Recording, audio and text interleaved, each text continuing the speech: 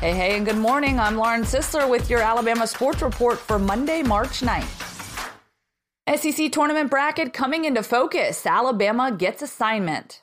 After flirting with the bubble, then falling off the cliff, Alabama's only shot at the NCAA tournament is now a miracle run in the SEC tournament. As the regular season ends Saturday night, the Crimson Tide now knows its assignment in Nashville. Alabama will face Tennessee at noon Central Time Thursday as the number 9 seed. A win over the Volunteers would mean a Friday meeting with top-seeded Kentucky. The Tide lost its only previous meeting with Tennessee 69-68 in Tuscaloosa on February 9th. SEC and SEC Network closely monitoring coronavirus situation ahead of the SEC tournament. The Southeastern Conference and SEC Network continue to closely monitor the coronavirus situation in Tennessee ahead of this week's men's basketball tournament. The state of Tennessee now has 3 confirmed coronavirus cases, including one in Nashville, the city's mayor announced Sunday, where the tournament will be played.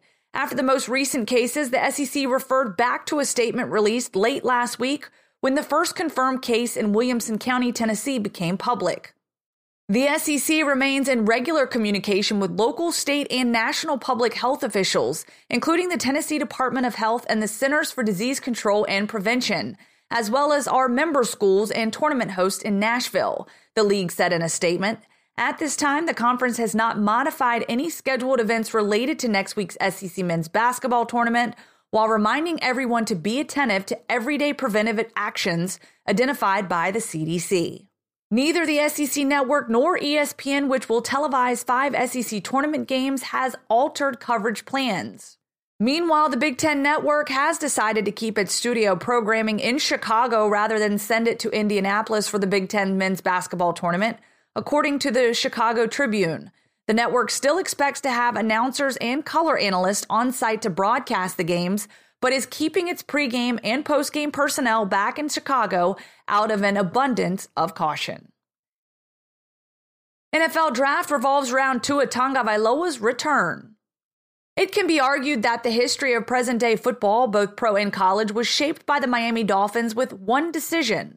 The Dolphins didn't sign quarterback Drew Brees as a free agent in 2006 because of a previous injury, and that one choice altered football's timeline forever.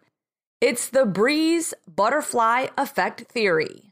Brees went to the New Orleans Saints and became one of the most prolific quarterbacks in NFL history. The New England Patriots continued their dynastic dominance of the AFC East, and Nick Saban left for Alabama and reshaped college football. Somewhere along the path of those cascading dominoes and sliding doors, a young phenom of a quarterback in Hawaii decided to pass on Pac-12 football, move with his family about halfway around the world, and play college football for Saban's Crimson Tide. That quarterback, of course, is Tua Tagovailoa, who today is scheduled to begin full workouts after that devastating hip injury back in November. Tua's pro day is scheduled for April 9th, and then the NFL Draft begins on Thursday, April 23rd in Las Vegas.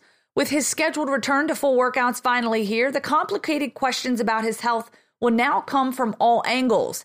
His projection as a pro football player represents one of the most intriguing and complicated decisions in the history of the NFL Draft. That's an excerpt from Joe Goodman's column. Go check it out on AL.com. And that's a wrap with your Alabama Sports Report. I'm Lauren Sisler. Thanks for listening.